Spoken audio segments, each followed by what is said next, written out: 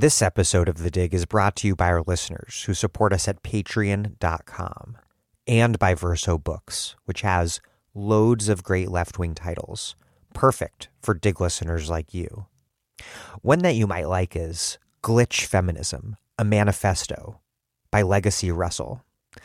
Glitch Feminism is a vital new chapter in cyberfeminism, one that explores the relationship between gender, technology, and identity. In an urgent manifesto, Russell reveals the many ways that the glitch performs and transforms, how it refuses, throws shade, ghosts, encrypts, mobilizes, and survives. Developing the argument through memoir, art, and critical theory, Russell also looks at the work of contemporary artists who travel through the glitch in their work.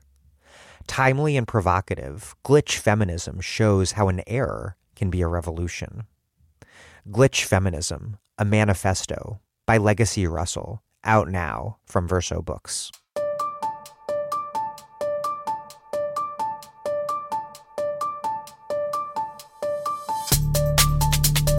Welcome to The Dig, a podcast from Jacobin Magazine. My name is Daniel Denver, and I'm broadcasting from Providence, Rhode Island.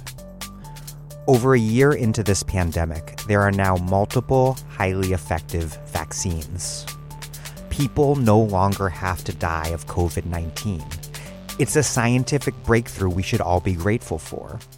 But unfortunately, as has long been the case with vital medicines, the vaccine is not being distributed equitably, not even close. Rich countries are vaccinating one person every second, while many of the poorest nations have yet to administer a single shot. Some experts warn that 9 out of 10 people in poor countries may never be vaccinated at all. The United States is hoarding access to more doses than we could ever use. Pharmaceutical companies, though their research was funded by public money, are refusing to share the formulas and technology that would allow other countries to manufacture supplies of their own, all while charging poor countries through the nose.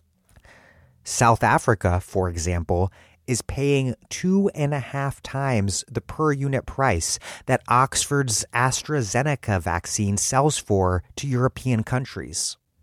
In response to this abysmal, straight-up evil situation, an international coalition of activists has called for a people's vaccine, free of intellectual property restrictions and accessible to all, everywhere, on the grounds that no one is safe until everyone is safe.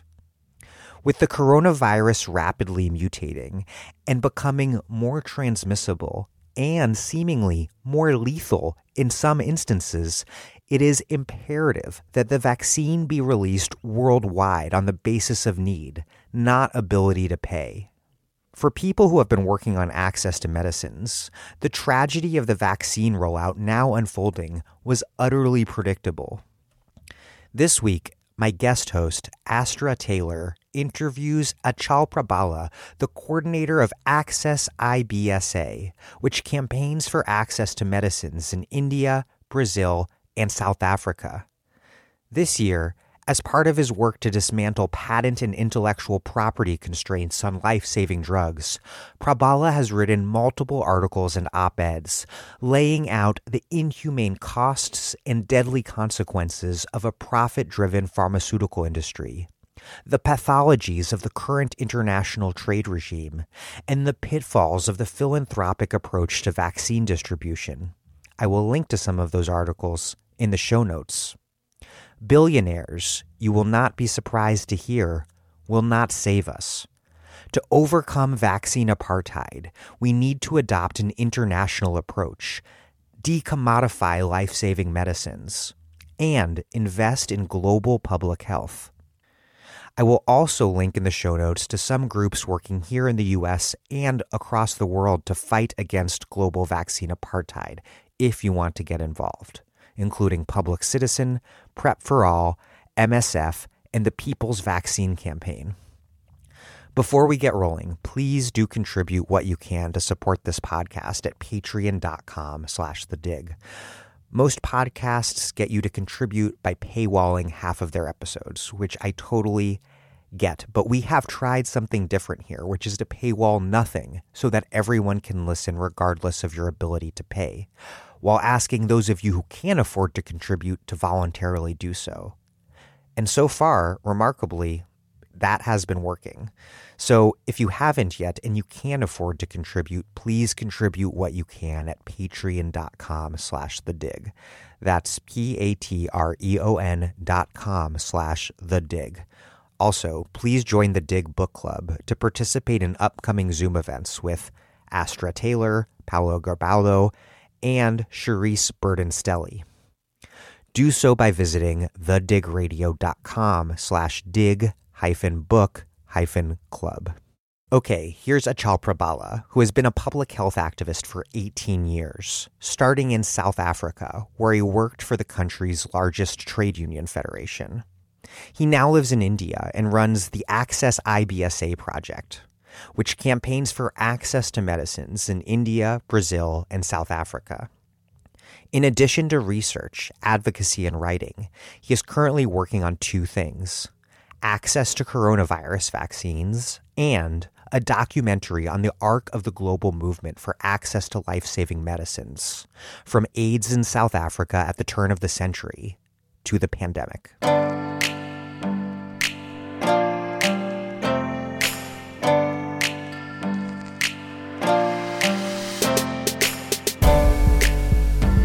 Achal Prabhala, welcome to The Dig. Thank you, Astra. So in April of 2020, you wrote a very prescient op-ed for The Guardian entitled, "We'll find a treatment for coronavirus, but drug companies will decide who gets it." In other words, the challenge isn't just the development of these vaccines, but the distribution. So I was wondering if we could begin with you setting the scene for us. As we all know, we're in the middle of a global pandemic, but there's been this scientific breakthrough. Can you describe for me the scramble for vaccines, which some refer to as vaccine apartheid? And so the United States, where I am, Britain and other wealthy countries are racing to vaccinate their populations. But I've read that as many as 90% of the population in dozens of poorer countries could be forced to wait until 2022 or so for vaccinations at scale. And, it's sitting here, I'm sitting in the United States in North Carolina. Americans lament having to wait until May. And so we'll look at, as this interview goes on, why this rollout is so inequitable. But I just was wondering if you could begin by giving us a kind of lay of the land. In broad strokes, what does this rollout look like in Italy and Israel and where you are in India? Yeah, look, there's a funny piece of news today that I saw out of the corner of my eye, which is that a number of apes in the San Diego Zoo have been given an experimental veterinary coronavirus vaccine. And, I have nothing against apes, and I'm actually really glad that someone's working on that. It is somewhat ironic, though, that they're getting this experimental vaccine while a majority of countries in the African continent, a majority of what are called low-income countries, have not dispensed a single vaccine dose as yet. And that's where we are today. You mentioned that piece I wrote with my colleague Alan Tihon in April of 2020, and that really seems like another era in this time somehow. When we wrote that piece, there were a couple of really interesting movements that were coalescing with great promise, actually. And one of those was something called the COVID-19 Technology Access Pool, which we mentioned in that piece. It's a way by which we thought countries and companies could get together to share vaccine technologies and treatment technologies, because in April 2020, I think more people were looking at the prospect of treatments coming to market sooner than vaccines. There was a lot of talk about a particular drug, remdesivir, which Gilead had just brought to market. The US FDA around that time had given emergency use authorization in the United States for use of that drug. What we were looking at was a proposal by which we thought, as common sense would indicate, companies could collaborate and cooperate.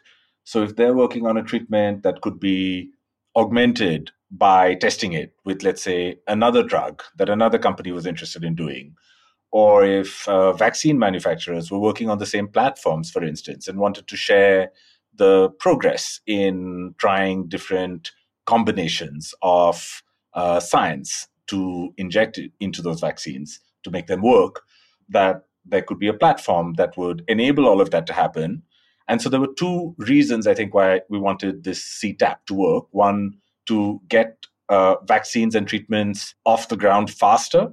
But secondly, to allow them to be produced by anyone who would want to, so that they could be made in as many different parts of the world as possible.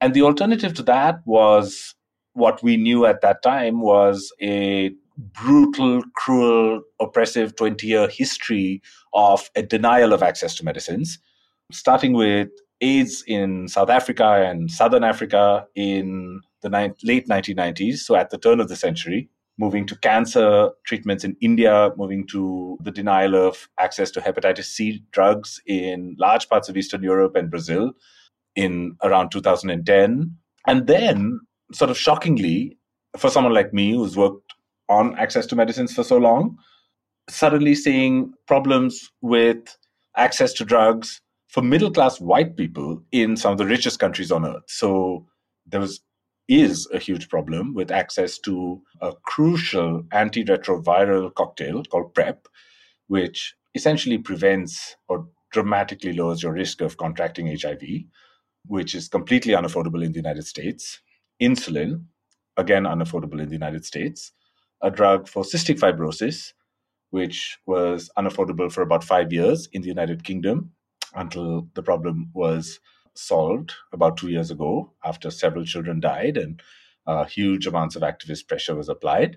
That's the history we knew, and so that's the history we wrote. And I think what we were trying to say at that time was that there are two alternatives. There's the alternative of doing business as we have been for the last 20 years, which is surely going to result in death and destruction, because it has. I mean, there is no other way that system works out. When you have pharmaceutical monopolies that can operate in full force without any countervailing measures, the result has always been some kind of catastrophe. And the only difference is in the degree of catastrophe is whether it is solely affected poor people or whether it's affected all poor people and some middle-class people in rich countries.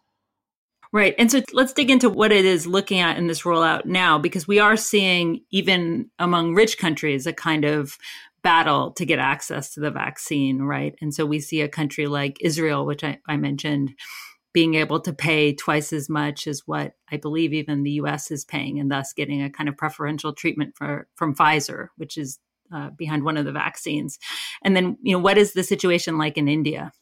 So the way that the entire world looks right now is that it's divided up into a couple of categories. So you have rich countries, so you have the US and Europe, who are doing very differently in terms of the actual vaccine rollout. But that apart, what they have are a huge pre-orders of doses of Western vaccines, typically. And they cornered those markets way back in 2020. So this is not something that we're learning now. This is something that we knew ever since, I would say, about the third quarter of last year. The richest countries on earth, from Canada, the United States, the European Union, Japan, Australia, and others, bought these vaccines ahead of their development and also invested very heavily in their research and production. And those countries are now using the vaccines that they pre-ordered as they come to market. Again, some are doing better than others, but that's really more a question of how they've managed to place themselves in the queue, etc. And it's hard to see even the vaccine shortages in the United States, which are real, or the lack of vaccine supplies to Europe, which has a much, much lower vaccination rate. It is a problem. It's not as much of a problem as what's happening in the lowest income countries on earth, where there are no vaccines at all, literally at all. There haven't been any vaccines until very recently. And now what's happening is that they're getting some vaccines in the lowest income countries on earth through a very complicated mechanism called the COVAX facility, which we'll go into, but it's a tiny trickle. So what low-income countries are getting are vaccines for less than 1% of their populations, typically. And they're getting that 3 whole months after the vaccine started rolling out in the United States. Then, by the way, among those rich countries, of course, you have examples like Israel, where the route to vaccine access has been, as you said, simply paying more to get the vaccine and vaccinating everyone in the country as quickly as possible. The United Arab Emirates has not done very badly on that count either.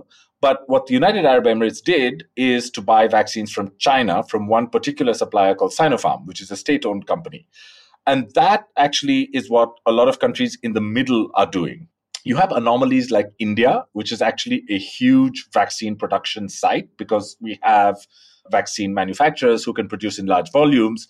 And so two Western companies, AstraZeneca and Novavax, gave out huge contracts to one company in India called the Serum Institute to produce 1 billion doses for 92 poor countries this year. And so we get a part of that. And so we're actually not doing that badly. My parents got vaccinated last week, and we're in actually a second phase of vaccination now, where after healthcare workers, it's going to people who are over 60 or people who are over 45 and have comorbidities. So India is a sort of anomaly, but if you took India aside, all the other middle-income countries, right? And this is everybody from Brazil, Peru, Bolivia in Latin America, to Argentina, to all the Arab countries, Egypt, Jordan, Tunisia, Morocco, the United Arab Emirates, many middle-income countries in Asia, Malaysia, Indonesia, the Philippines, almost a large part of Eastern Europe and some parts of Europe, Hungary, Serbia, Belarus. These countries are using vaccines from China and Russia. Two vaccines in particular from China, Sinovac and Sinopharm, and one vaccine from Russia, the Sputnik V vaccine. And their strategy is to, having been locked out of Western vaccines, to bypass them and to go to the vaccine manufacturers who are ready to talk to them. And that's where they're getting vaccines from. So what the lowest income countries have been doing to try to figure out a way out of this to get a reasonable degree of vaccines, because less than 1%, which is what essentially Western philanthropy is giving them, is much less than they expected. It's certainly less than what Western philanthropic organizations said they would be able to do last year. And what they've been doing instead now is to get together with organizations like the African Union that represent a large number of low-income countries on the African continent, who are then trying to negotiate their own deals. And so they've done a deal for 300 million doses of the Sputnik vaccine, which they'll get in May. And they're doing other smaller deals like that. That's the Russian vaccine. So it's a scramble. It is. It's the scramble. I'm curious to hear your story, though, a bit. As you mentioned, you've been at this for 20 years, fighting for access to medicines. And I think listeners of The Dig, have a sense that big pharma is bad. In the United States, we hear a lot about insulin. We obviously have huge problems with our for-profit healthcare system, the lack of universal health insurance. But I'm wondering, what is it that drew you so deeply into this fight? And can you just tell us a bit of your story before we go back to the coronavirus? Yeah, I'd love to. I was working as a journalist. I've worked once in my life as a journalist for about 3 months because it was the cheapest way to live in the West Indies, in Guyana. And I came across this problem in 2002 where there were a large number of people who needed AIDS medication, antiretroviral drugs, and they simply couldn't afford it. It was a poor country, but it was also saddled with another peculiar problem. It was a small country. When you're a country like Guyana with 1 million people in total in the entire country, there's just very little visibility you have to negotiate commercial purchases of antiretrovirals. And then there's also very little money that you have. And they had this unusual struggle to find ways to get quality antiretroviral drugs. And it just struck me as an absurd problem because I had followed coverage of the fact that there were Indian companies at that time who were making antiretroviral drugs at a very, very low cost. And that too had come about through a struggle. And I tried to put some of the pieces of that puzzle together. I followed some of the AIDS activists who were working on these issues at that time. And then when I went to study towards a master's degree, I spent all of my time thinking about this problem. And when I learned about what was happening in South Africa, when you look at the number of people in 2002 who needed antiretroviral drugs there, I mean, we're talking about a country, where at one point, something like 1 in 5 adults was HIV positive. Southern Africa had mushrooming rates of HIV infection that were nearly epidemic proportions, which meant that this was a problem that was affecting millions of people in that region. And just given the kinds of income that people had and that governments had in that region, it was simply impossible to spend what they needed to at that time, which was $10,000 per person per year, to buy these medicines. It would have literally bankrupted even the treasury of the government of South Africa, one of the richest countries in that region. And people were literally dying. I mean, there were people who I followed who became so attached to, actually. And one of them was somebody called Zaki Ahmad, who started an organization called the Treatment Action Campaign. He was HIV positive. He was a former trade unionist, former anti-apartheid activist who briefly worked as a sex worker and then turned to gay rights, which in a very strange set of circumstances, there wasn't actually much to do around by the time 2002 came around, because the South African Constitution and then subsequent developments did such a good job that there just wasn't enough for gay rights activists to do at some point. On the way, he discovered that he was HIV positive, that he definitely couldn't afford the drugs himself, and then was offered these drugs through middle-class connections and people who lived overseas who he knew, but he rejected that and went on a strike, refused to take these antiretroviral drugs himself until the government of South Africa made it available to everyone, the millions of people in South Africa who all needed these drugs.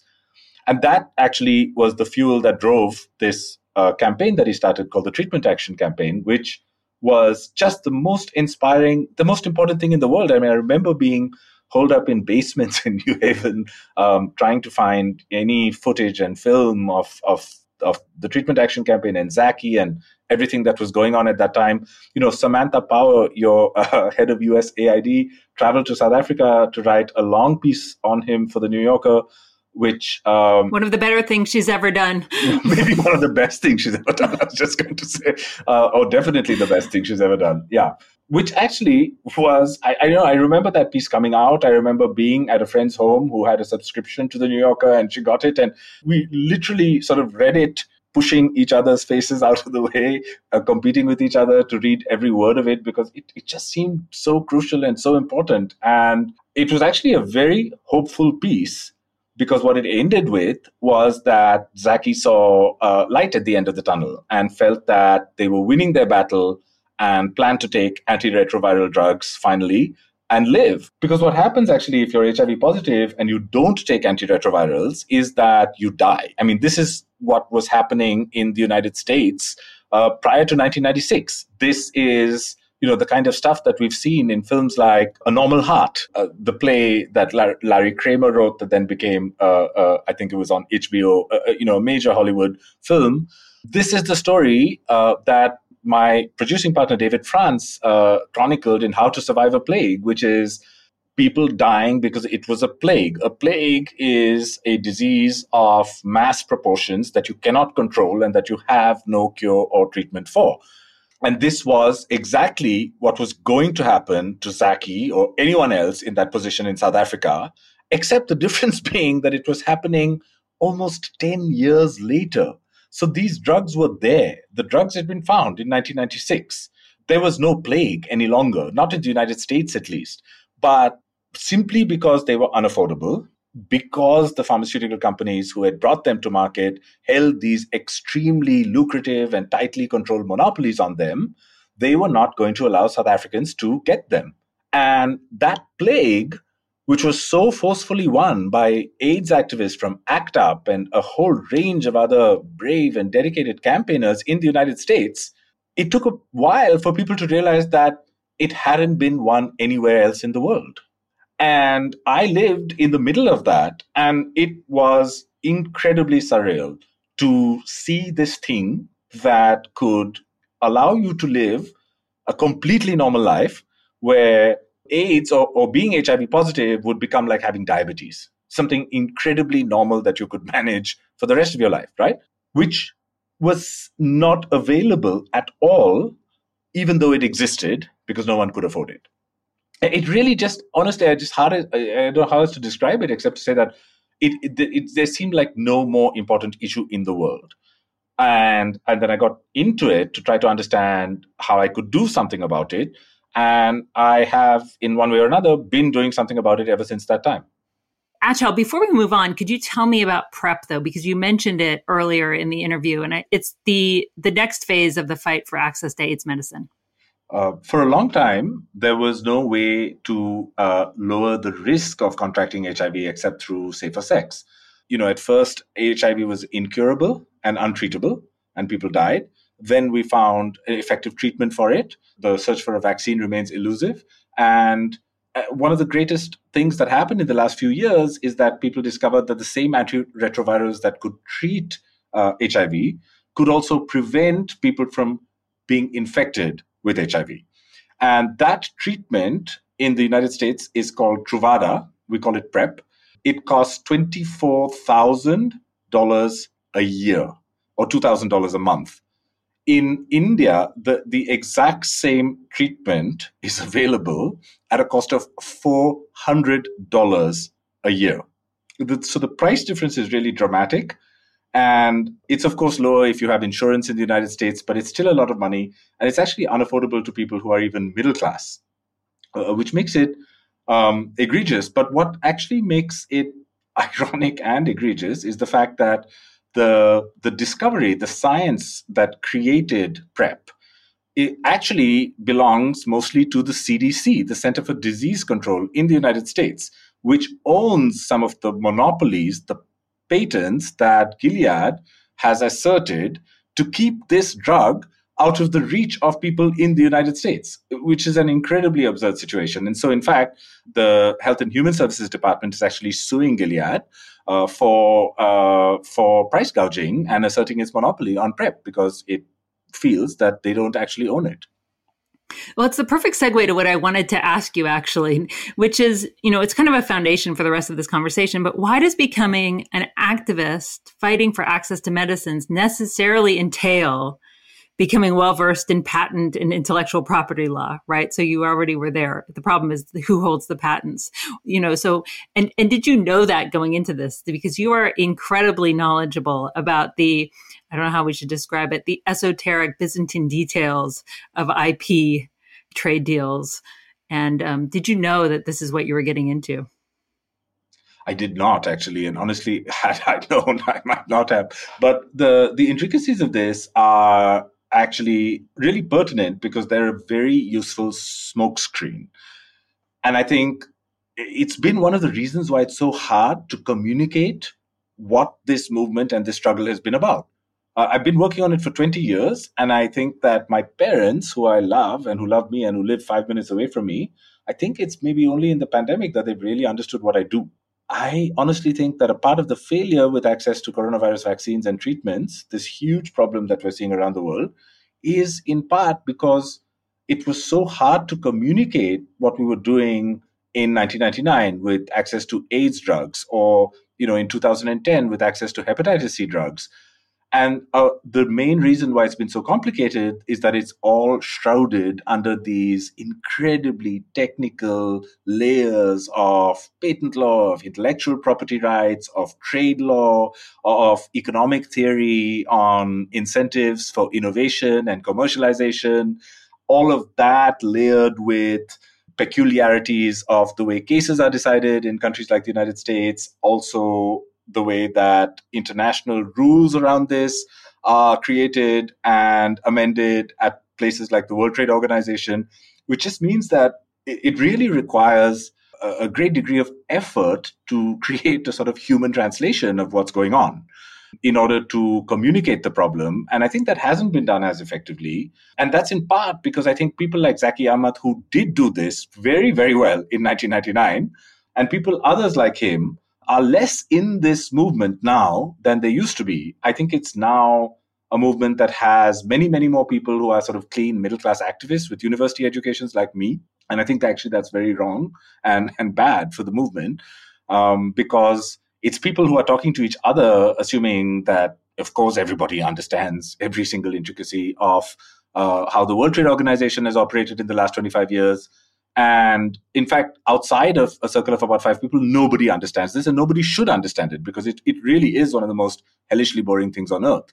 But it's incredibly crucial because that is the driving force that motivates the companies to be emboldened to do what they can, and in this pandemic as well. But ironically, it's actually the confusion around this and the seemingly incredible density of trade law and economic information that you had to process was also the reason that companies could get away with creating a global regime for these monopolies, because that's what they are. So essentially, intellectual property monopolies are state-sanctioned 20-year monopoly terms that are granted to innovators of any kind. And in our case, what we're concerned with is innovators of pharmaceuticals, people who bring pharmaceuticals to market. And prior to the 1990s, these were largely sovereign decisions. So countries could make their own choices about what they wanted and what they didn't want. And many did, including in Europe and in many rich countries. But by 1996, with the creation of the World Trade Organization, companies saw a way to turn this into a global law. And they did that by putting in rules at the World Trade Organization that bound any member country to creating a sort of uniform standard of protection and enforcement of these primarily pharmaceutical and technology monopolies. And it's a very, very strange thing because, when we think of monopolies, all of us, I think even those who have no idea of how antitrust law works or what it's about, we think of monopolies as bad things. I mean, everyone has been trained to think of monopolies as undesirable things, undesirable for the market, undesirable for society, just for humanity. And yet you have state-sanctioned monopolies that are being granted that are seen as a very, very good thing in pharmaceuticals, which has been, I think, the smoothest sort of takeover that I can think of in the last 25 years. Because when it happened, it went completely unnoticed. It was not contested or protested. It was there. But unfortunately, very soon after it was there and countries were bound to it, you had this problem of HIV and AIDS, which exploded in some of the poorest countries on earth, in sub-Saharan Africa, Latin America, Asia. And suddenly they discovered what it meant that these monopolies had been globalized and turned effectively into a kind of international law. It meant that they could not have access to the medicines they needed to live. Right. And one thing that you told me in the past that was really striking was that these companies essentially file for a global patent by ticking a box, right? Like it's not monopoly. It's not a national monopoly. These are international monopolies that are enforced very rigorously worldwide. It's just a really strange set of overlapping rules and treaties. And there are actual ways out of it. So the WTO does set a kind of minimum standard that all countries have to adhere to. And that's absolutely a rule that any member country of the WTO must comply with. But then there's a lot of leeway within that minimum standard, which means that you can do all kinds of interesting things. And so India had to amend its patent law in 2005 to comply with the WTO. And what we did was something very different to what had been done in rich countries. Rich countries had spent the last 30 or 40 years progressively expanding what could be patented. And so if you had high standards for patentability in the 1940s and 50s, which basically means you had to really invent something in order to have it patented, by the 1990s, you could invent water and then put it in a glass and then call that another invention and patent it. But what India did instead was to restore the bar. And so it just raised the bar much, much higher and said, look, if you just do something silly and trivial, you change a pharmaceutical from a pill to a liquid, and it really means nothing. It doesn't, increase the efficacy of the thing itself, then you can't have a patent on it because it just makes no sense. Another thing that happened is that Argentina, which is a really interesting outlier, refused to sign something called the Patent Cooperation Treaty, which had been around even prior to the WTO, prior to its creation. The Patent Cooperation Treaty was a way by which you could sit in the United States and say, oh, I'll have a global patent. And, with one little sort of tick mark, you could have a patent that was respected and had to be adhered to in every single member country of that Patent Cooperation Treaty. We signed it, India did. So as a result, we have really strange situations where people have patents that they don't even want. So we were protesting a cystic fibrosis drug to create more access to it in the United Kingdom. I was working with colleagues on this. And I looked into the situation in India, and we had a patent on those drugs, which was going to be very difficult to overturn. But it was through this patent cooperation treaty, we found that in 2 years after the patent had been granted to that company, Vertex, they had sold 9 units of that drug, like literally 9 units, which clearly shows that it wasn't something that they even wanted. They got it because they could, really easily and really simply. Argentina did not sign that treaty. And so if Vertex wanted a patent in Argentina, they'd actually have to engage a law firm there and then apply directly in the Argentinian patent office to get a monopoly protection on this drug, which they didn't do because they didn't think Argentina was a big enough market. So as a result, Argentina could make generic Orkambi, which is the drug that we needed in the UK. And so together with a couple of people, an organization called Just Treatment, actually, I helped to get the Argentinian Orkambi drug tested and certified by the National Health Service in the United Kingdom. And then they actually flew people down to Argentina and formed a buyers club. And they said, while we're fighting to get access to the UK version of this drug at a cheaper price, we're just going to buy it from Argentina because it's a sixth of the cost.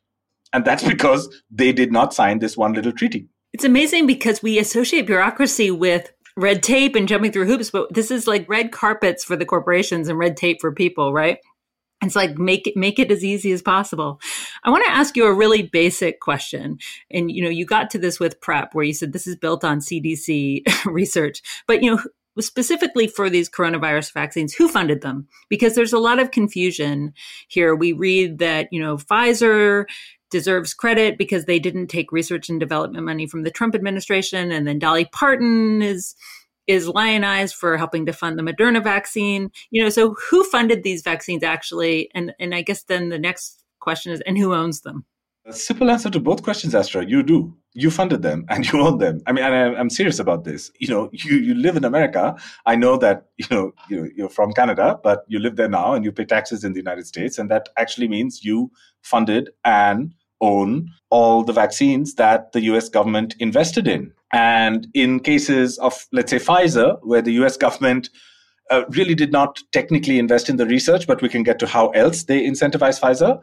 Germany, the government of Germany, for instance, gave Pfizer a grant for research, a sort of no strings grant to simply research this vaccine of close to $500 million. This is the most interesting thing about the coronavirus vaccines. And what it's brought out is something that's always been true. It's just been less visibly true, right?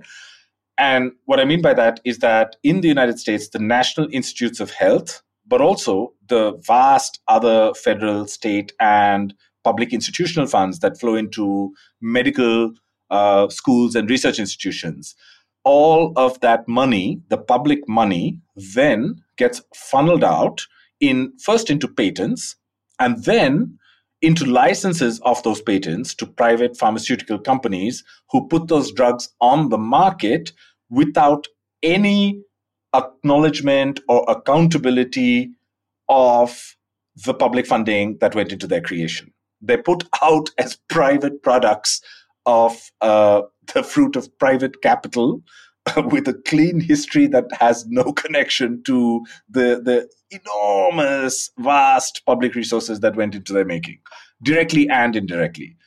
This is a real achievement in some ways. I sort of doff my hat to it. And the only reason that it's more visible in the coronavirus pandemic is that governments suddenly had to justify what they were doing to help the creation of these vaccines. And so instead of sort of brushing under the carpet all of this money that was eventually going directly into the hands of the pharmaceutical companies, they publicized it.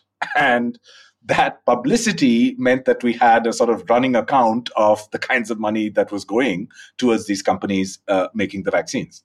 Right. And so this is why Americans now, when they go and get their vaccine, it's quote unquote free, right? So you walk into a Walgreens and you don't pay, but it's not free because your tax dollars, public money has funded this.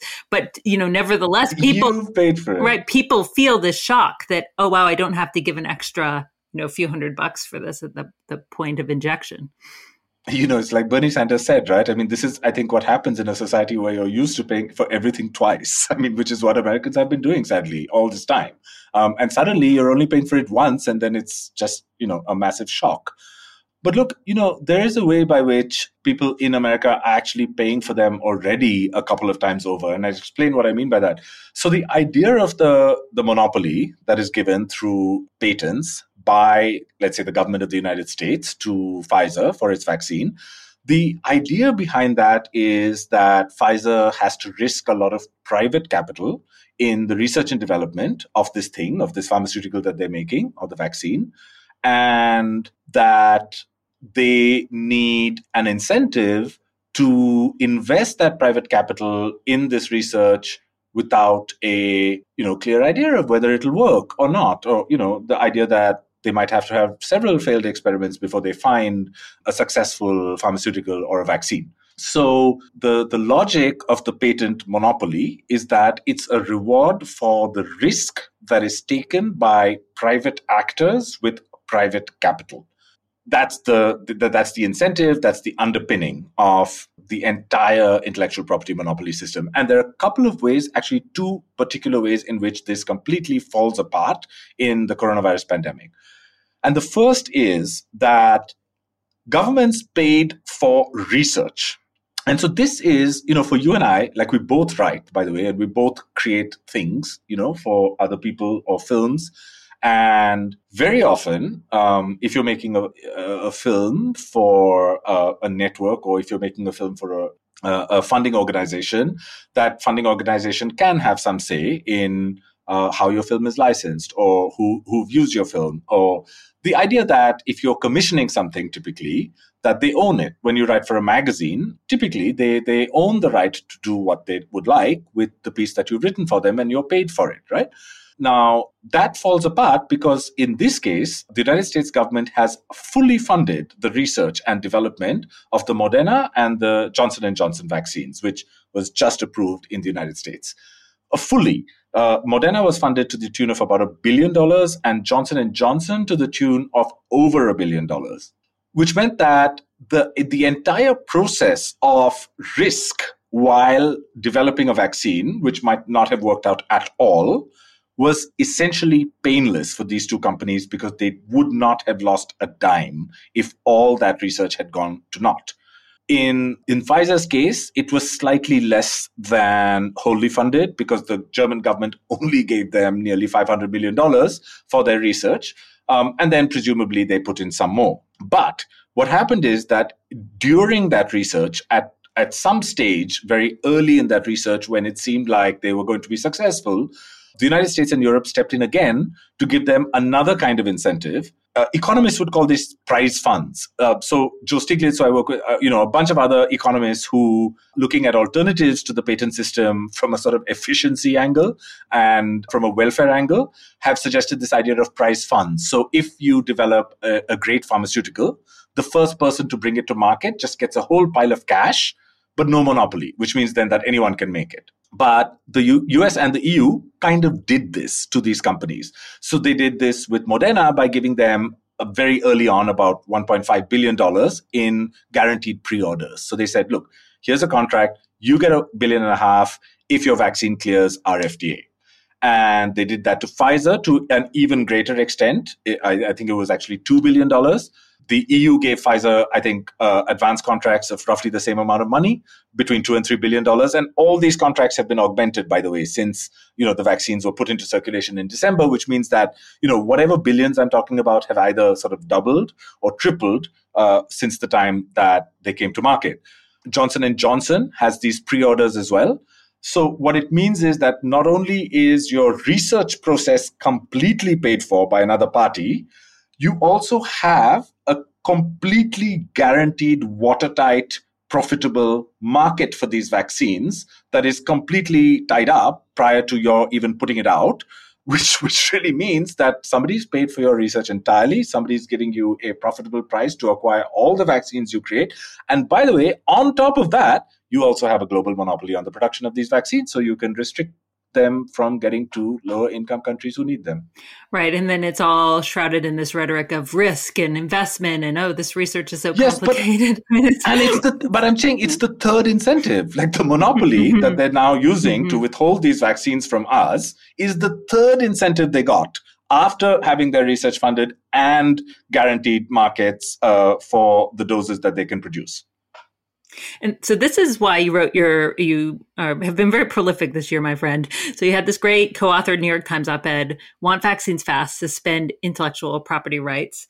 And, really the piece is about a proposal which was put forward by India and by South Africa in October of last year, which calls on the World Trade Organization to exempt member countries from enforcement of certain patents, right, or trade secrets that are, I think, sort of monitored by what's called TRIPS, which is trade-related intellectual property rights. There are so many acronyms in this world that you're in. Could you talk about that proposal and why the best solution, given the pandemic, just to suspend intellectual property rights, just forget about them for a while? And, this piece this proposal inspired an interesting rebuke from the Wall Street Journal, which denounced this proposal as a quote unquote patent heist. So the title of that piece by the editorial board was A Global COVID Vaccine Heist. India and South Africa want the WTO to violate private U.S. patents. Okay, so just give us a summary of your argument there and why this proposal is significant. Last year in April, a quick backgrounder, I believe sincerely, as did people I was writing with and working with, that the pandemic would create a different kind of model to bring these vaccines and treatments to market, right? I mean, I really honestly did not believe that anyone would think that the old way of doing business was the right way to do business. And I thought then, when early in the pandemic, that my job was to try and say, look, whatever you're going to do to make these vaccines available in the pandemic, that should be the rule, not the exception. So I truly believe that we'd have all these different exceptional things that would happen because of the pandemic and the exceptional global urgency that it required, and that we needed to say this should be the rule, not the exception. By the time we got around to writing that piece for the New York Times, which I co-authored with Arjun Jaydev and Dean Baker, we were completely disabused of that notion that we were going to do things differently. And not just disabused of it, but it turned out that not only would we be allowing monopolies, we would be sort of supercharging them in this case, because vaccines come with multiple layers of monopolies on them, which make it even more complicated.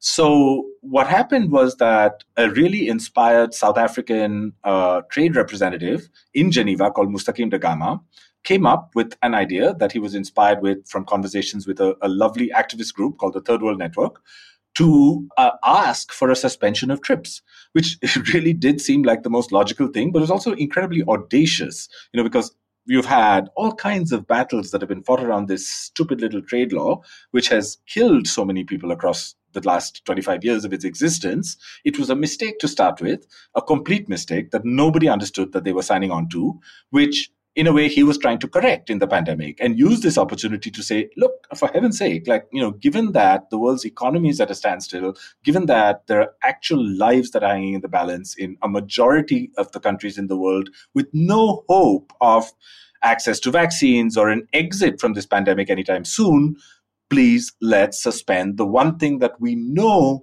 is causing this problem to last much longer than it should: monopolies.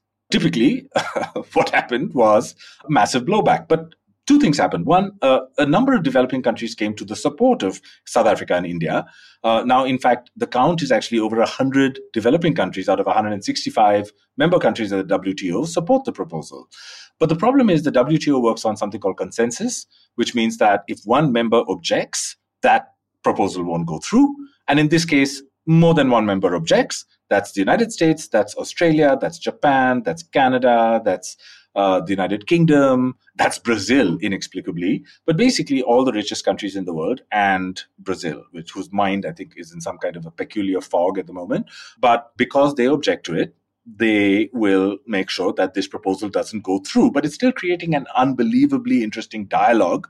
So the European Union at first started objecting it in, I think, October of last year, saying, look, we don't see any evidence that intellectual property is a problem. And we in fact think it's the solution. It's the lifeblood of the pharmaceutical industry and innovation, and that's why we have vaccines. So suspending it would mean you won't get vaccines. And just a couple of weeks ago, they amended that objection very slightly to say, oh, yeah, actually, we think that this might actually be a problem. And sure, we acknowledge that. But you know what we found is that you can't actually use this technology to make vaccines because you can't actually make them anywhere else in the world. So we're still going to object to it because, yes, you're kind of right. It's valid, but obviously you're not going to be able to use it because, as everybody knows, only Europeans and Americans can make vaccines. So what use will it be if we support it? So we just won't. And that's been beautiful to watch. Mm-hmm. Right. And that, to your sarcasm there, that only the US, and Europeans can make vaccines. I mean, the US, again, with this trade agreement, they're not just hoarding vaccines. It's not like there's just a limited supply. They're stopping other countries from making them. And then the Wall Street Journal is saying, if we let other countries make their own vaccines, that would be a heist. Yeah, no, it's astonishing. Look, I'll tell you what the logic is. The logic is firstly really convoluted. So it's a set of couple of things. It's a playbook that was written literally in the mid-1990s. So it's just sounding tired, and they know that, right? And so what they're doing is they're trying to sort of pepper it with, little sprinkles of stuff from, the last couple of months or the last year or so. But one of the most interesting sort of fightbacks we had. Oh, well, to your point, one of the lines, the main argument of this Wall Street Journal piece is that actually, and I'll quote it here, that such an effort would harm everyone, including the poor. So they know they cannot simply invoke profits for pharmaceutical companies. They have to say that they're actually upholding the system on behalf of the world's poor. I think what it is it's that old famous saying, which is, give a person a vaccine and then he might never learn how to make his own, I guess, or something. And I've just been completely facetious. But yeah, no, it's ridiculous. I mean, the idea that this is going to hurt the poor and that the Wall Street Journal has the poor's interest in mind, I mean, is just unconscionable. I mean, it's just, I don't know how they expected anyone to believe that. But the more interesting objection, actually, from many, what I would call maybe centrist economists, liberal centrist economists in the United States, etc., is, okay, fine. I see you have a point. Maybe that will work in this pandemic, but then what will happen in the next pandemic? We won't have any vaccines. And I'm just thinking, that's a pretty big thing to acknowledge, right? That you have, the International Chambers of Commerce, International Chamber of Commerce estimated that we'd have something like between sort of a $2 and sort of $8 trillion loss to the global economy because of the pandemic. And if it sort of drags on, vaccine inequality would cause this massive loss to increase, including in rich countries. The death toll is now over 2 million. So the idea that or fine, maybe you'll solve this pandemic, this sort of minor thing that's going on right now. But then, watch out for the next one. We're not going to make your vaccines then. I thought that was an astonishing argument to make because there was something so absurd about that, the people who were making it just couldn't see and really did think was a genuinely robust admonishment of why we should leave things the way they are. So that is an absurd argument, and it's extra absurd, I now know, because of something I learned from you, from another great piece that you wrote during this pandemic. I think listeners of The Dig, as I said, are probably fairly familiar with the crimes of Big Pharma, but we're less familiar with some of the success stories or the good things that are happening. So I want to actually quote the opening paragraph of article you wrote. It was co-authored with the economist Joseph Stiglitz, who you mentioned. So this is how you open. Imagine a world in which a global network of medical professionals monitored for emerging strains of a contagious virus, periodically updated an established formula for vaccinating against it, and then made that information available to companies and countries around the world. Moreover, imagine if this work were done without any intellectual property considerations and without pharmaceutical monopolies exploiting a desperate public to maximize their profits. This may sound like a utopian fantasy, but it is actually a description of how the flu vaccine has been produced for the last 50 years. So say more about that. I mean, we just take this for granted. I had no idea that this is the infrastructure of the flu vaccine. The story of the flu vaccine is really astonishing at every single turn. And the most astonishing thing about that, just to start off with, is to say that if I was to come to the Brookings Institution or something like that and say, oh, hey, I have this idea for how we can make a flu vaccine. We get 110 countries to cooperate and put in money and analyze influenza strains every year. And then we just have someone coordinate that and produce a formula for the flu vaccine based on the kinds of strains that are circulating in the northern and southern hemispheres, and then just put that out and allow anyone to make it and have that happen, I would be dismissed as a loony socialist utopian.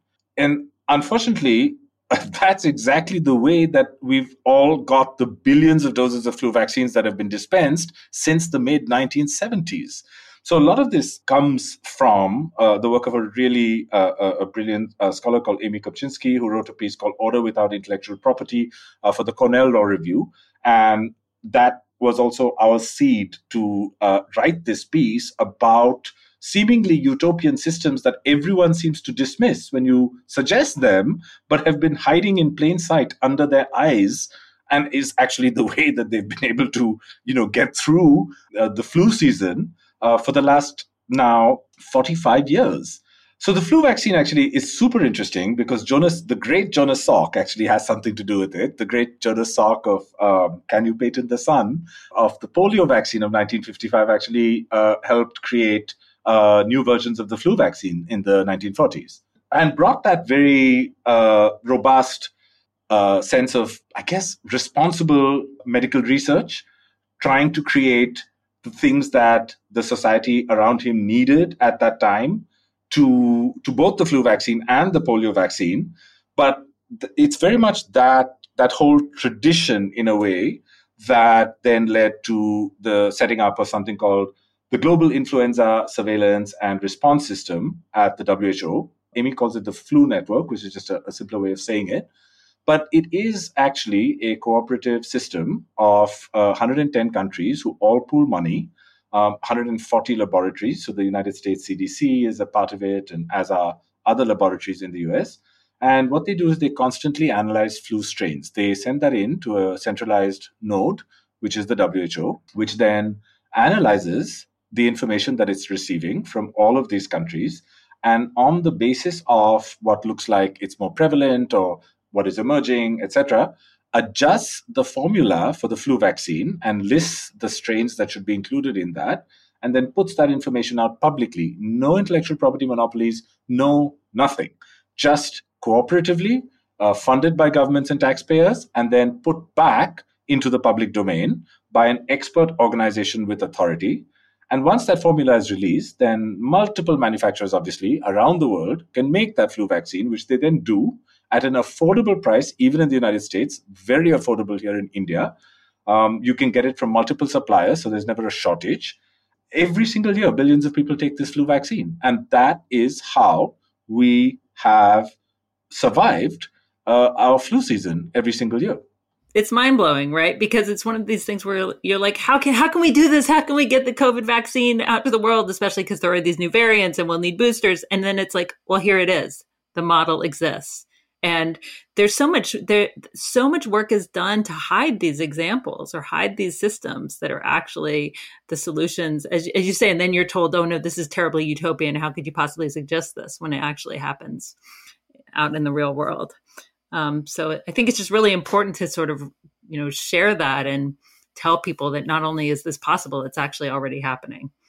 So you mentioned Jonas Salk, and we hear about him a lot these days because he famously came up with the polio vaccine and put the polio vaccine in the public domain. And when he was asked why he did this, he said, well, could you patent the sun? So it's a very lovely story, and it's mostly true, but it's not completely true, right? It also matters when this happened, what the political and economic context was. So this happened in March of 1953. That's when he released the vaccine. It's the post-war period in America. It was before the neoliberal turn you've been talking about, before the IP regime that we've been critiquing emerged. Could you talk about that context and what really happened and why the larger social context matters? So Jonas Salk is a hero, and that segment where he talks to Ed Murrow, I think, and says, can you patent the sun? It is incredibly powerful, and I've used that on multiple occasions, and so have many people. It's, of course, not the whole story, sadly. Jonas Salk was a researcher. He had his own lab at the University of Pittsburgh. And then on the basis of, I think, his success with the flu vaccine and other research, he was approached by something called the National Foundation on Infantile Paralysis to look into the possibility of creating a polio vaccine. The effort to create a polio vaccine, like I think many of these public science efforts at that time, was very participative. So not only was it entirely funded by the government, was largely funded by the government, it also created huge popular interest. And there were people who would write him checks, from just households who would send him money in order to help this research get along. And so I think in one part, it was a very public project that was from the start sort of publicly funded and supported. But there's a sort of another twist to it, which is that they actually did send a letter of inquiry.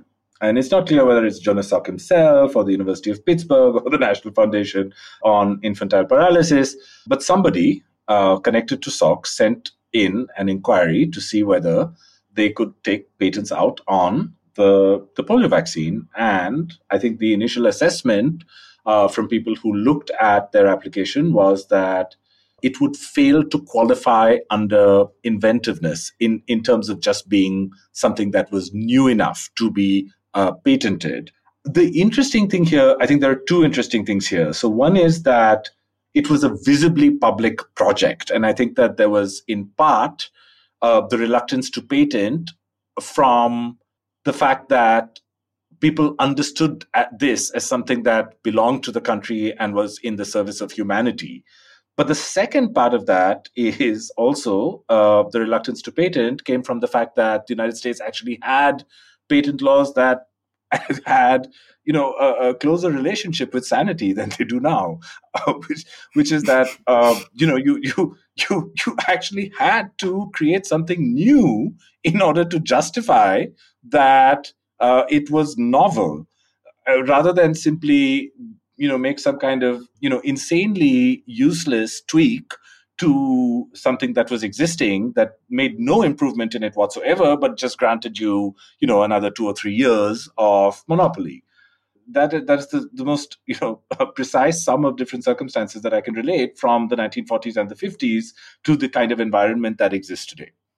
Right. And I think it's important to highlight that, not to debunk Jonas Salk, who's definitely a hero and a genius and was on the right side, but to say that, we can't just depend on heroes. The context matters too. It might have helped that it was more difficult to patent the vaccine, right? And that we're shaped by the circumstances and the incentives and what's just taken as normal, right? What is easy to do. And so this kind of shifted, a major turning point was this 1980 Bayh-Dole Act, or the Patent and Trademark Law Amendments Act. This is something that, most of us who are not in the fight like you are, not in the access to meds fight, I'd never even heard of this legislation, but it really does shift the dynamic. Do you want to talk about that and how the neoliberal fire was lit and we entered the current reality we're now in? One of the amazing things, I think, about trying to deconstruct the failure of access to coronavirus vaccines today is that how much of the problem that we're experiencing can be traced back to specifically neoliberal policies that were enacted in the 1980s across the world. It really is remarkable. And I think that there is something about that period, literally of the 1980s, that makes it peculiar and special.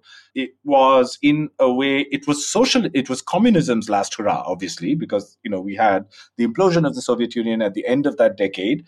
I think but the counter effect to that, I suppose, if you will, was maybe a touchingly immense faith in the non-communist way, in the capitalist neoliberal way, which seems to have gripped parts of the world with, I think, the acquiescence of people in governments and the societies that these laws were heaped upon.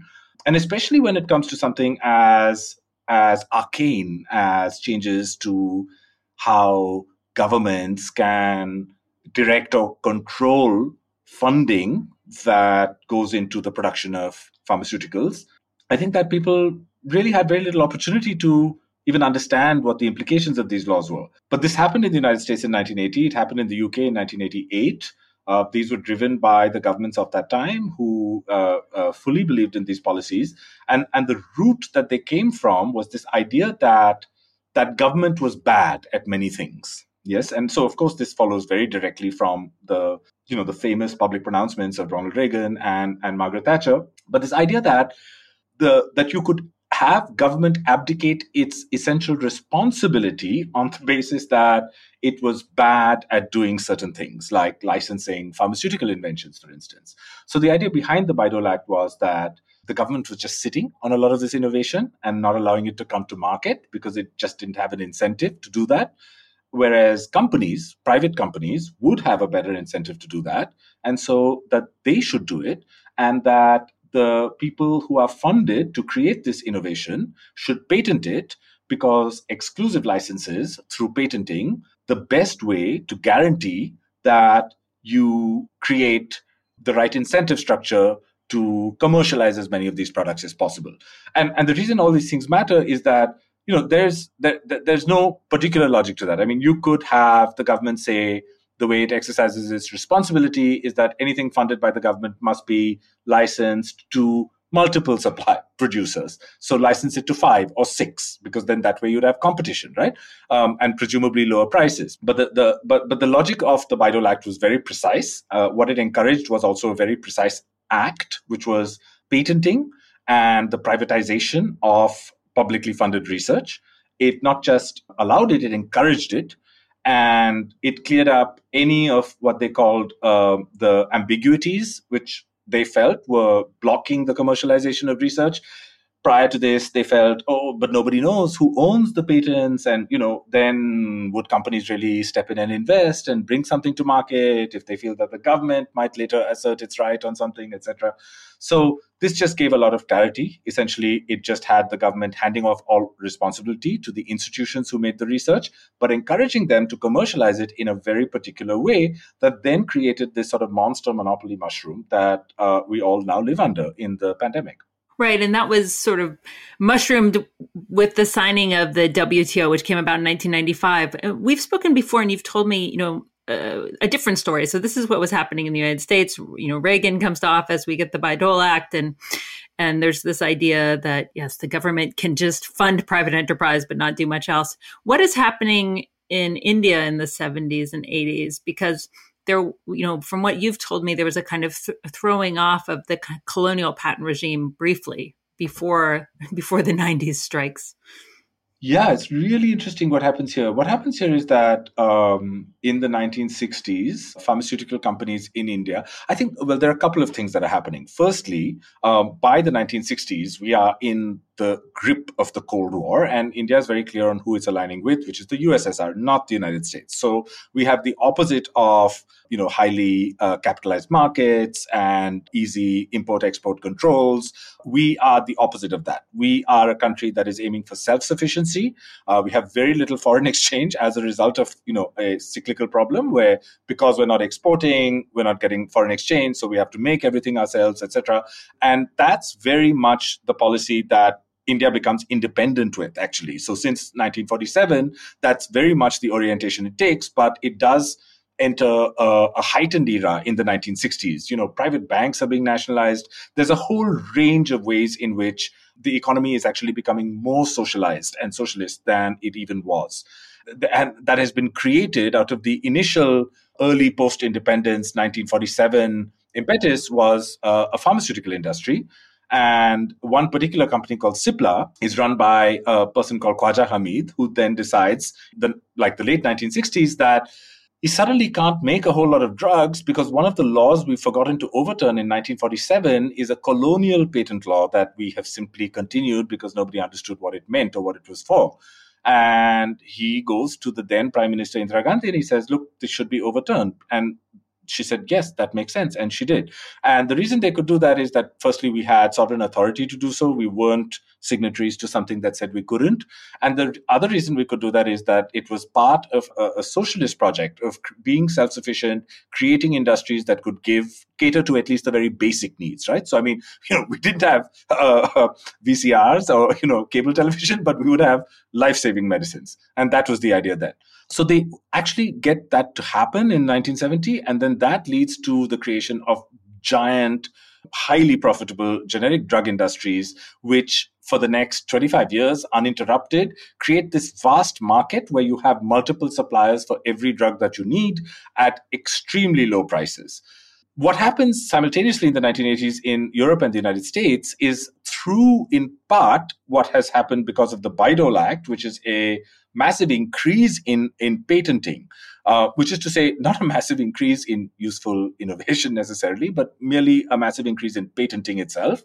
People are beginning to realize the value of the rent that they can draw from this incredibly unusual form of property that is so easy to maintain because there's actually no sort of physical aspect to it whatsoever. And what they realize is if they're drawing all these rents from this intellectual property in pharmaceuticals that they own in the United States and Europe, they should be able to do that in the rest of the world as well. And so Pfizer and IBM, on behalf of the pharmaceutical and tech industries, they insert themselves into the US government, especially the US Trade Representative's office, in its negotiations in the run-up to the creation of the World Trade Organization, and insist on the inclusion of a rule. So the technical term is trade rule, but what it functions like is sort of international law, because countries have to have their domestic laws comply with that rule. And also, if they fall afoul of that rule, will be hauled up at a WTO sort of court. And what they decide is that they'll insert a law that mandates a sort of global standard for intellectual property protection and enforcement at the World Trade Organization. The reason that this is actually quite strange and novel is because at that time, there's a much older organization that exists, which is called the World Intellectual Property Organization, right? So you'd imagine that if you had to have an intellectual property law, that might be the best place to have it. Except that what they also realized is that that organization had no teeth.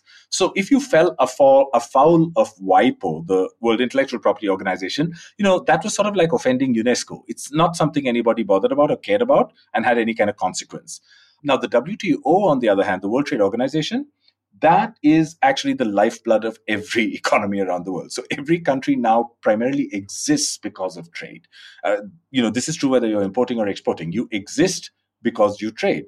And if the protection and enforcement of intellectual property was linked to your ability to exist, they assumed then it might work better. And that's exactly what happened. That's exactly what they were able to get away with. Because again, I think by the 1990s, many of the countries, including India, who were signing on to these laws, didn't fully understand what this meant. They proposed some sort of leeway. They said, India, you'll have 10 years to change your laws, and poorer countries will have 15 years to change their laws, and it's going to be fine, and this is just a small little thing. And then they put that in, and that's really how it came about in 1996. And then it immediately had an incredibly horrible effect on curtailing access to medicines. I'm Aziz Rana, and you're listening to The Dig, a great place for analysis about where we are, how we got here, and what can be done. It's my favorite podcast, and you can support it at patreon.com. This episode of The Dig is brought to you by our listeners who support us at patreon.com and by Haymarket Books, which has loads of great left-wing titles, perfect for Dig listeners like you. One that you might like is Border and Rule, Global Migration, Capitalism, and the Rise of Racist Nationalism by Harsha Walia. Border and Rule is an urgent global account of the migration crisis and the function of borders across political, social, cultural, and economic systems. Harsha Walia disrupts easy explanations for the migrant and refugee crisis, instead showing them to be the inevitable outcome of conquest, capitalist globalization, and climate change generating mass dispossession worldwide. Border and Rule explores a number of seemingly disparate global geographies with shared logics of border rule that displace, immobilize, criminalize, exploit, and expel migrants and refugees. Border Rule is a clarion call for revolution. The book includes a foreword from renowned scholar Robin D.G. Kelley and an afterword from acclaimed activist academic Nick Estes. As Roxanne Dunbar Ortiz, author of An Indigenous People's History of the United States, said of the book, This indispensable, deeply researched, and beautifully written book is the first and most in-depth global analysis of borders and immigration, wars and displacement, imperialism and Western white nationalism. Always with her ear to the ground and paying close attention to the people whose lives are wrecked or lost, Walia demands action and offers real solutions. Border and Rule, Global Migration, Capitalism, and the Rise of Racist Nationalism by Harsha Walia, out now from Haymarket Books.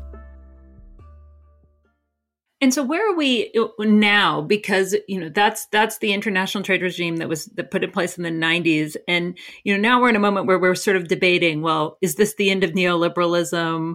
We have a sort of rise of ethno-nationalism and then this vaccine nationalism we've been discussing. I mean, how do you describe the global situation? And, in the beginning of the interview, you talked about the fact that, Russia also has its Sputnik vaccine. China has also developed a vaccine. Then we have the American pharmaceutical companies. So, are these countries competing? What is the relationship at that level now? And then if you could also talk about the COVAX initiative, which is something else you briefly mentioned, which is sort of the attempt to have some sort of, public-spirited collaboration. What is that endeavor and how does it relate to these bigger geopolitical struggles? Let's talk about, what this has meant for institutions like the WTO and COVAX, and then we can get to the Russian and Chinese vaccines, because that's quite different in terms of what's happening there. What's really interesting is, for the first time, pharmaceutical companies and even organizations like the WTO, what the thing that I've seen is a difference in tone. If I had said the same thing, which, by the way, I did like 10 years ago or 15 years ago, whatever it is, I'd just be laughed at. Like, I wouldn't actually get an audience with the next director general of the WTO, like I did some time ago. You debated her recently, just a few weeks ago, about this very issue. And she actually said, yes, what is her name? Dr. Ngozi Okonjo-Iweala. Yes, and she basically, agreed to all of your points, verbally. It doesn't mean that she actually will implement them as policies, but she sort of had to acknowledge that, your points were very valid. And this is the thing, you see. So I think that the difference between now and then, anytime in the past, is that we had all these isolated things. So if it was AIDS in Southern Africa, it was somewhere else. If it was hepatitis C in Brazil, it was still somewhere else. Hepatitis C in Ukraine, definitely somewhere else, right? Cancer access in India, cool. Not us. And so there were all these tiny little pockets of resistance that were springing up around the world. To a casual observer, they were not even connected. It's only people like us who worked on these things completely that understood what the links were. And now, with the pandemic, this idea of access, it's not something that can be swept under the rug any longer. And so people, cannot deny it, even at pharmaceutical companies. And people also cannot afford to ignore calls for access as they could in the past. So in the past, you really could ignore this and get away with it.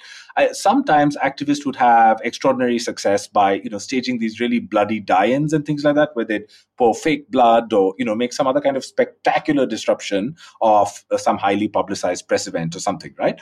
And that would certainly get a response. But in most cases, it didn't get a response because you could get away with that if you were a pharmaceutical company. You can't now. But the sad thing is that what it's prompted instead, like I think Dr. Iweala did when we debated, was this idea that now it's very important to pay lip service to it without actually doing anything about it. And the thing that they hide behind is actually something that you mentioned. It's also Bill Gates's favorite line. And actually now it sort of makes my skin crawl every time I hear it, which is that when as soon as somebody is saying vaccines are complex, I do actually want to find a really rough concrete wall on which I can bang my head immediately, because it really is the most infuriating thing to hear. We have now multiple countries in the world that can make vaccines and evaluate them. The world is a very, very different place to what I think, rich people in Seattle feel it is. It really makes no sense to say things like this. It's not a good excuse for anyone who understands the issues, but they can still get away with it, and they do that. And one of the ways they do that is that all the investment in a philanthropic exercise to create access to the world, all of that effort on the part of rich countries, on the part of rich people like Bill Gates, on the part of international institutions like the WTO, but also, unfortunately, the WHO, who has not been a good actor in this, has been to this thing called the COVAX facility, which you mentioned. Which is really worth going into, And we were talking about it. You were saying one of the things is it is so hard to understand what the hell it is, actually, like literally what it is. Because it has 3 names. It literally has 3 names. It's COVAX, it's Gavi, it's some acronym. Yeah, it's even worse. You can't even keep it straight. Can I just tell you? Yeah, so the COVAX facility is 3 organizations. The WHO, which is meant to be, I think, the sort of ethical policy partner, which truly, on the account of having no money at all, is actually just like a squashed voice in that group. It's Gavi. Gavi is the Vaccines Alliance. It's a 20-year-old organization that was largely set up by, I think, the governments of Norway, a couple of other European countries, and the Gates Foundation in order to get vaccines to poor countries. And it is a truly hellishly named organization that's a couple of years old called the Coalition for Epidemic Preparedness Innovations, or CEPI, which I think should give a raise to whoever it is who thought of that name, whichever, marketing firm or market research company that came up with it really deserves an award. So these 3 organizations together are the COVAX facility. Yeah. The WHO has failed in some ways prior to this that are really arcane, which matter to how COVAX functions. And the one that matters the most is how its view of the world. So its view of the world is sort of stuck in the mid-20th century when it was founded, which is that you have a couple of countries like the US and Canada and Europe who have high standards. And then you have the rest of the world, which should be suspect. And that's how it evaluates drugs and vaccines. And that's now causing a huge problem, which we'll get to. Then you have CEPI. CEPI is just too young to matter in some way, and they also have less money to matter. But CEPI is an organization that's designed to push money into accelerating vaccine research. So they started funneling money. So they gave hundreds of millions of dollars, over $400 million actually, to the AstraZeneca project in the middle of last year. And they gave out $1 million to the Moderna vaccine effort, a range of other investments like that to vaccines that work, vaccines that they thought would work, rather. And just, coincidentally, and I'm sure that this is not a case of bias in any way, but they only invested in Western vaccines that were being made by proper Western people in proper Western countries last year. And then, by the way, they did these more or less without any kind of conditions whatsoever. So this money that was given to companies was not connected to having to then provide access to those vaccines elsewhere, right? Despite the fact that it's government money from different rich countries that is then being funneled through CEPI to the vaccine manufacturers. It was just given as here's a little reward to make you make this vaccine a little faster. And then there's Gavi. So Gavi is 20 years old, and Gavi's had a lot of failures, right? Including actually a kind of original sin that Gavi was born with, which is the idea that vaccination is sexier than improving health systems. I am working on another piece, which has been taking years, but months. I spoke to someone who wishes to remain anonymous, but was very central to the organization in its early years.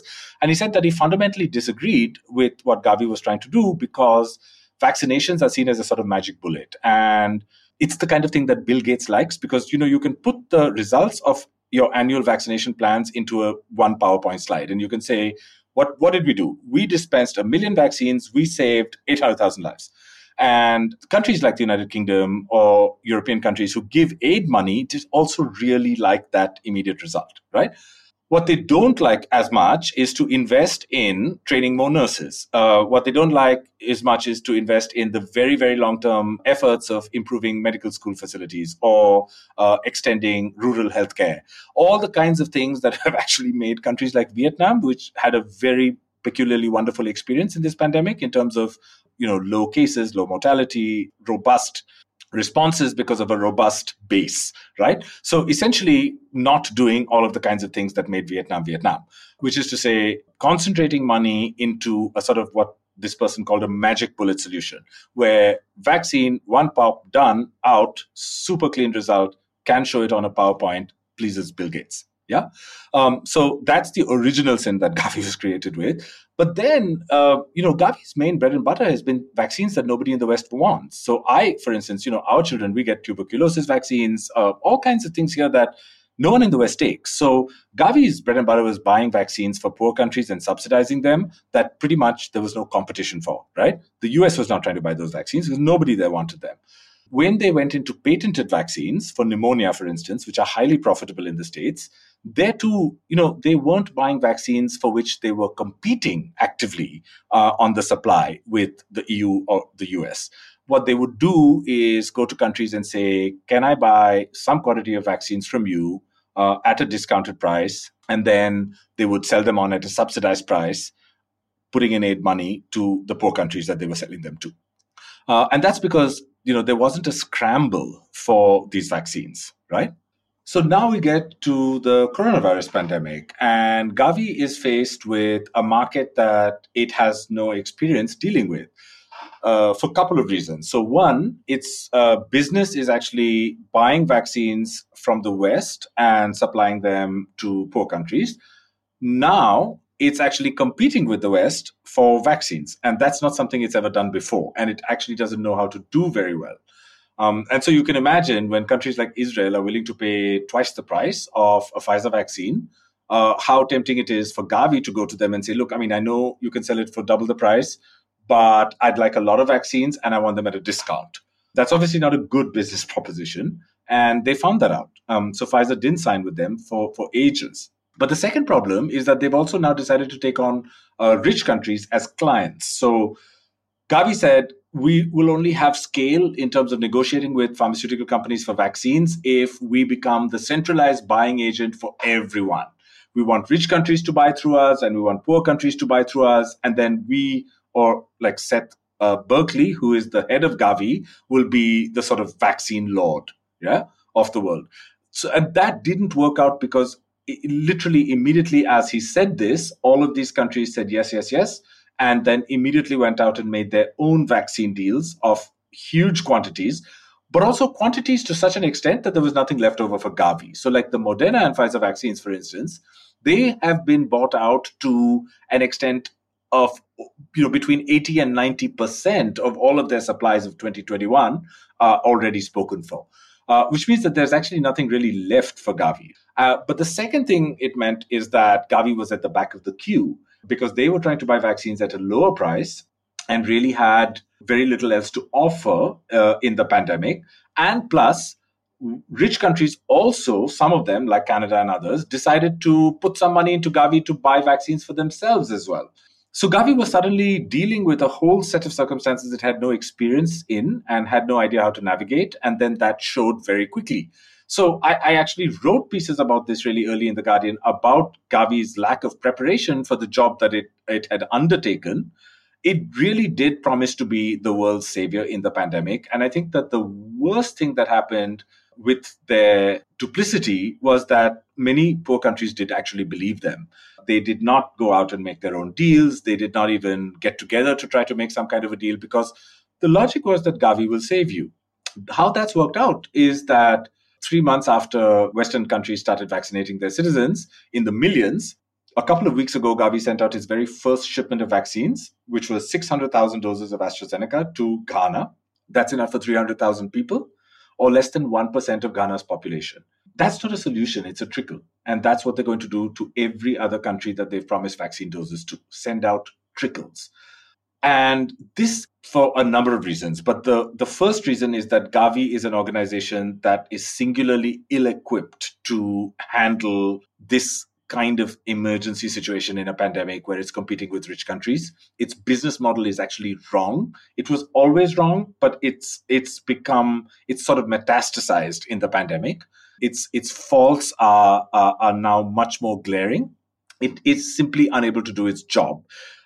In part, that's because they've only relied on Western vaccines. They did not trust vaccines that were being developed in other countries. They did genuinely believe that those were beneath their interest and therefore artificially limited the supply of vaccines that they themselves could get.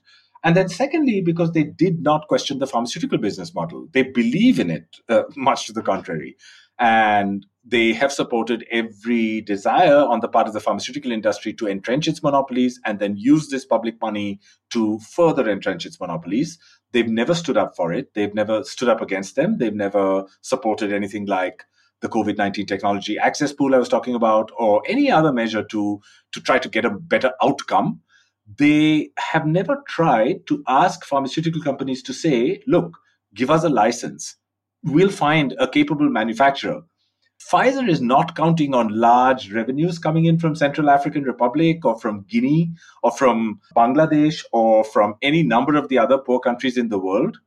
And there's no reason why Gavi couldn't have just thought a little differently and said, there, all these countries you're not interested in, allow us to find a way to make your vaccines there with other people who are not based in the West, right? But they didn't do that. And so their faith in the pharmaceutical industry business model, a faith that their largest individual donor, Bill Gates, absolutely shares, and their touching faith in the supremacy of Western science has actually led them to this situation where they have basically no vaccines to give. Right. And this was, again, supposed to be the international framework that would help get vaccines to poorer countries. And there was an article, I think it was the Washington Post, co-signed by multiple authors, including the Prime Minister of Canada, Justin Trudeau, talking about how this was an effort of global solidarity. I'm sure you know this better than me. I might be misremembering. And then Canada actually requested vaccines through COVAX. Am I wrong?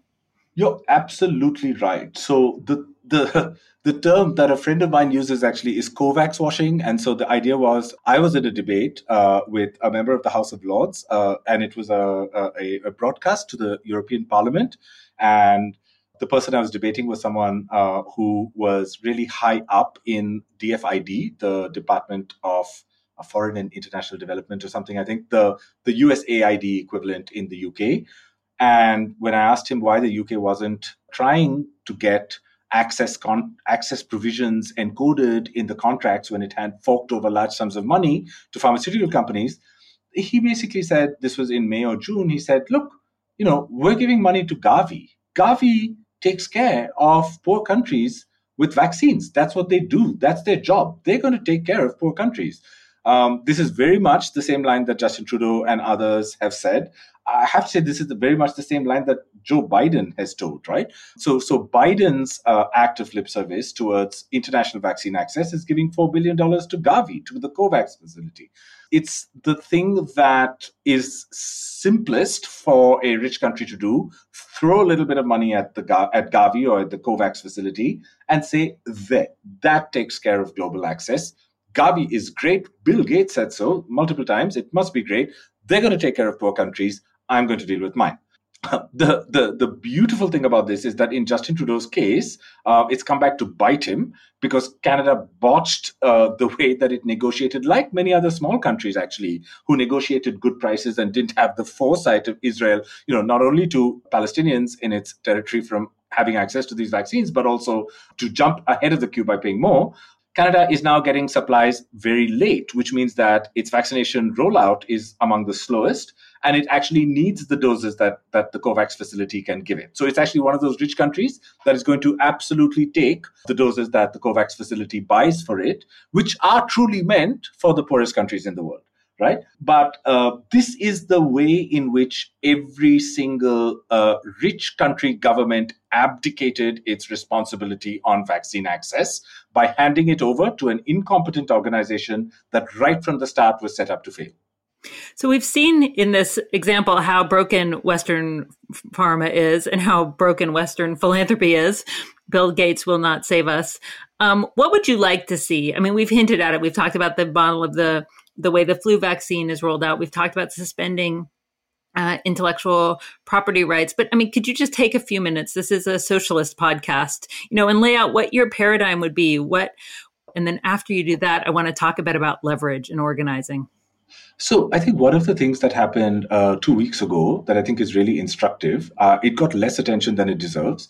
The Brazilian city of Manaus, which is in the Amazon, it's an Amazonian city, achieved what people were talking of as herd immunity. sometime in the middle of last year. So they tested people in Manaus, which had a huge debilitating wave of COVID infections. And they found that between 50 and 75% of people in Manaus had antibodies to COVID by the third quarter of last year. And that should have been good news, right? Because according to conventional wisdom, herd immunity means that then you're safe from any future threats of infection, and it's been contained, done, dusted. Except what happened in Manaus was that the city was swept by a resurgent wave of coronavirus infections starting in November of last year, continuing to today.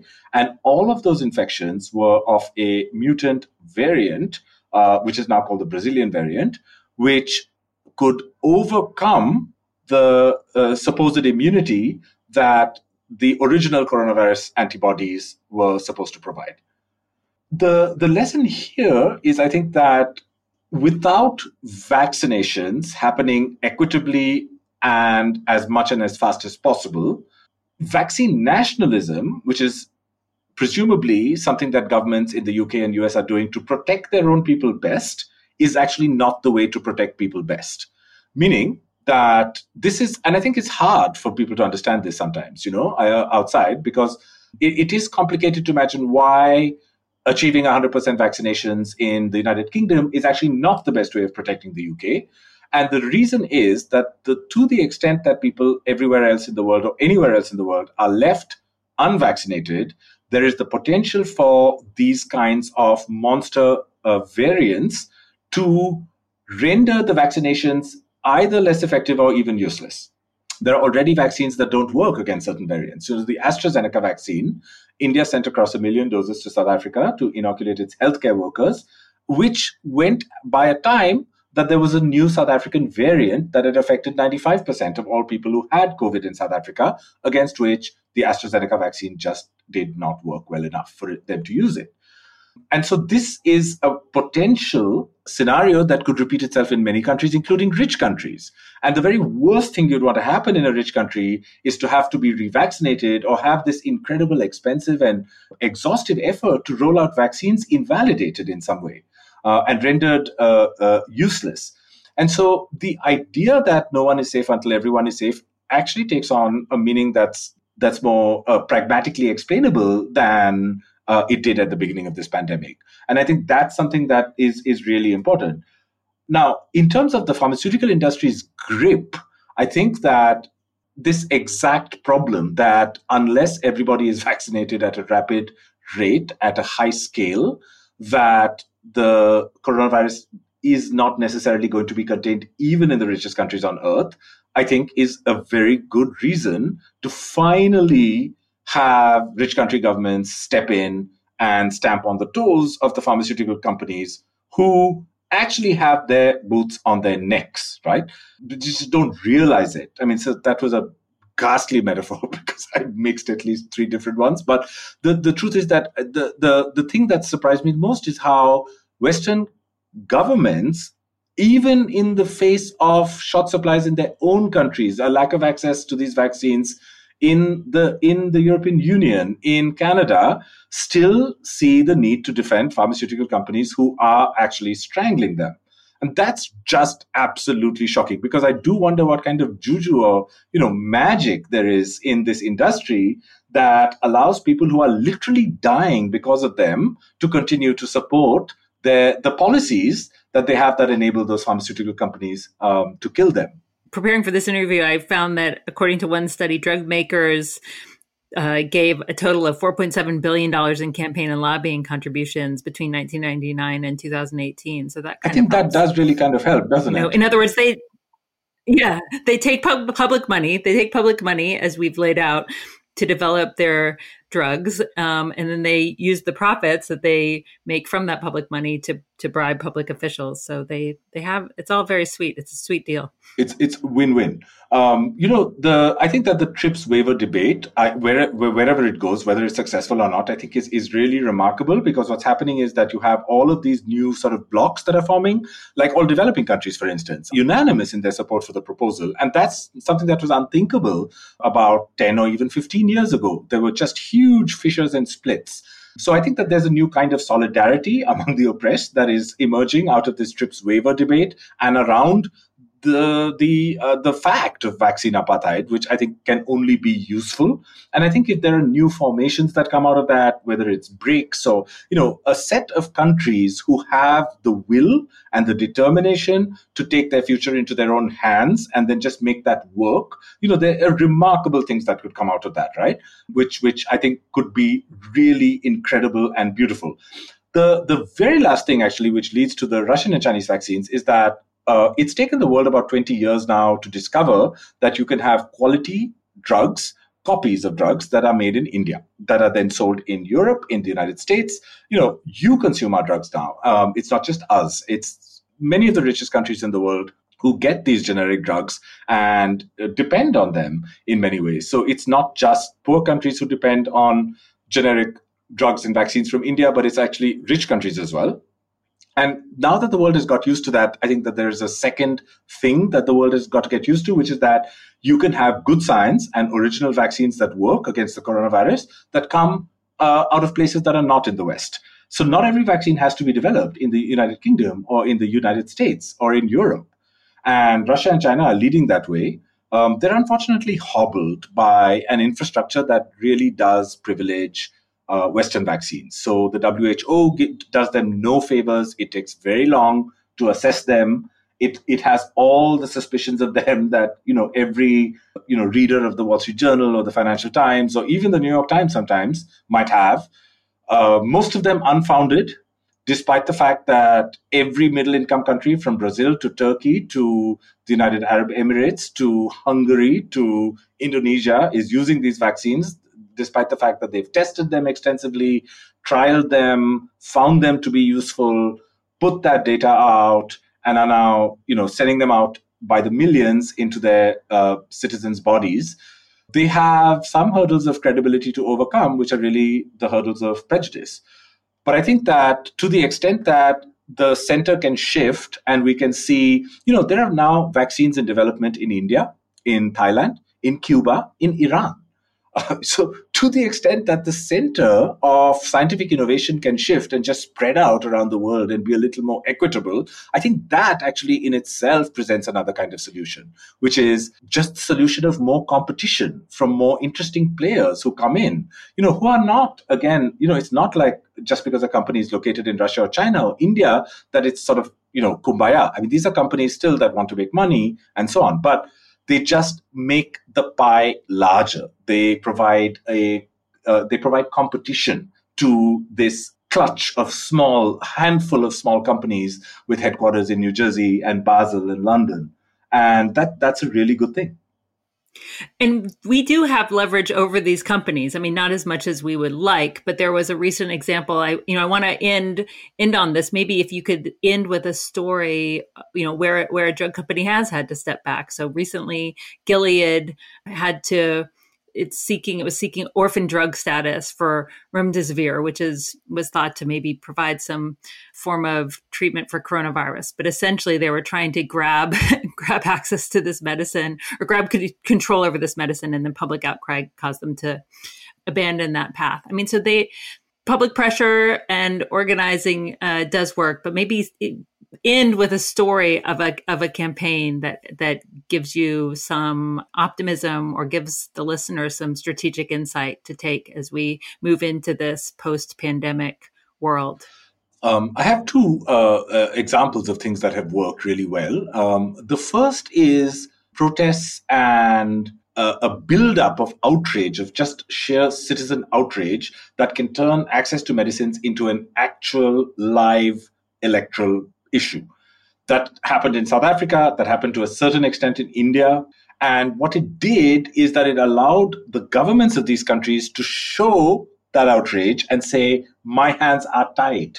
I cannot agree to this ridiculous proposal that the US or the EU or whoever is trying to force me to sign. That outrage is a complex one. I mean, it's hard to, as I said, this is such a technical issue, though at its heart, it's the simplest issue in the world, right? I mean, this is control of our bodies and our lives, our right to exist in some way. And that, when it's turned into an issue that actually matters, even to poor countries, it has astonishingly useful consequences in what these countries then do to solve that problem.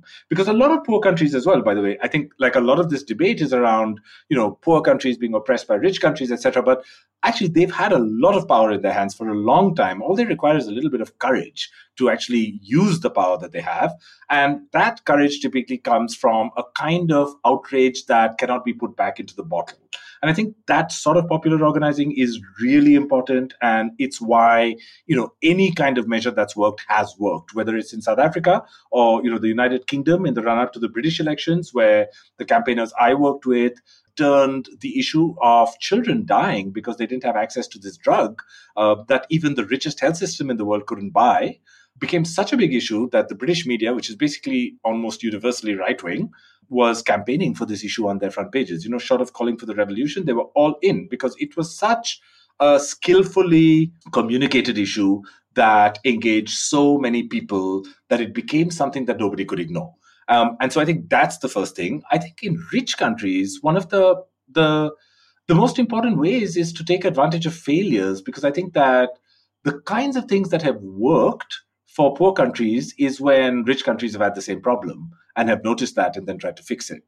And what I mean by that is that in some ways, the problem with coronavirus vaccines that vaccine manufacturers are responding to, it's not just a lack of access in the third world, but it's all the problems that are being experienced in Canada and in Europe, etc.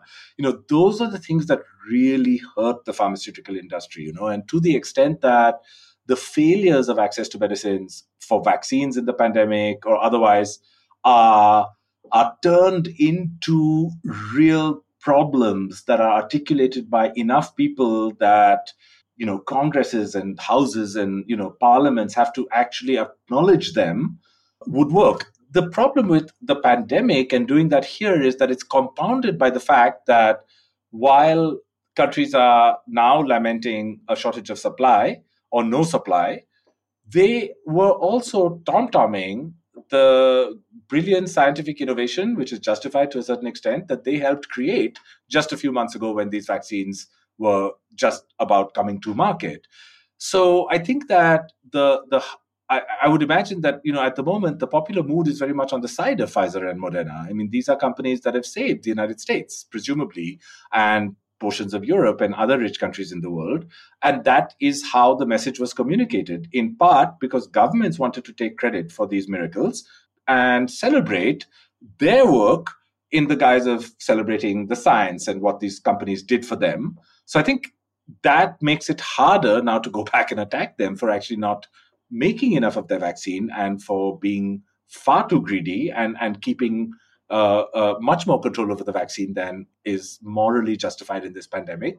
But I think it makes it harder, but it's possible. I think that there are movements towards that. But to the extent that organizing around this works in a first world country with middle class and working class white people, that has a tremendous global effect that is really incomparable in terms of its utility. Thank you for that. Thank you for this insightful interview. I've learned so much talking to you, Achal. Thanks for joining me on The Dig. Thank you, Astra.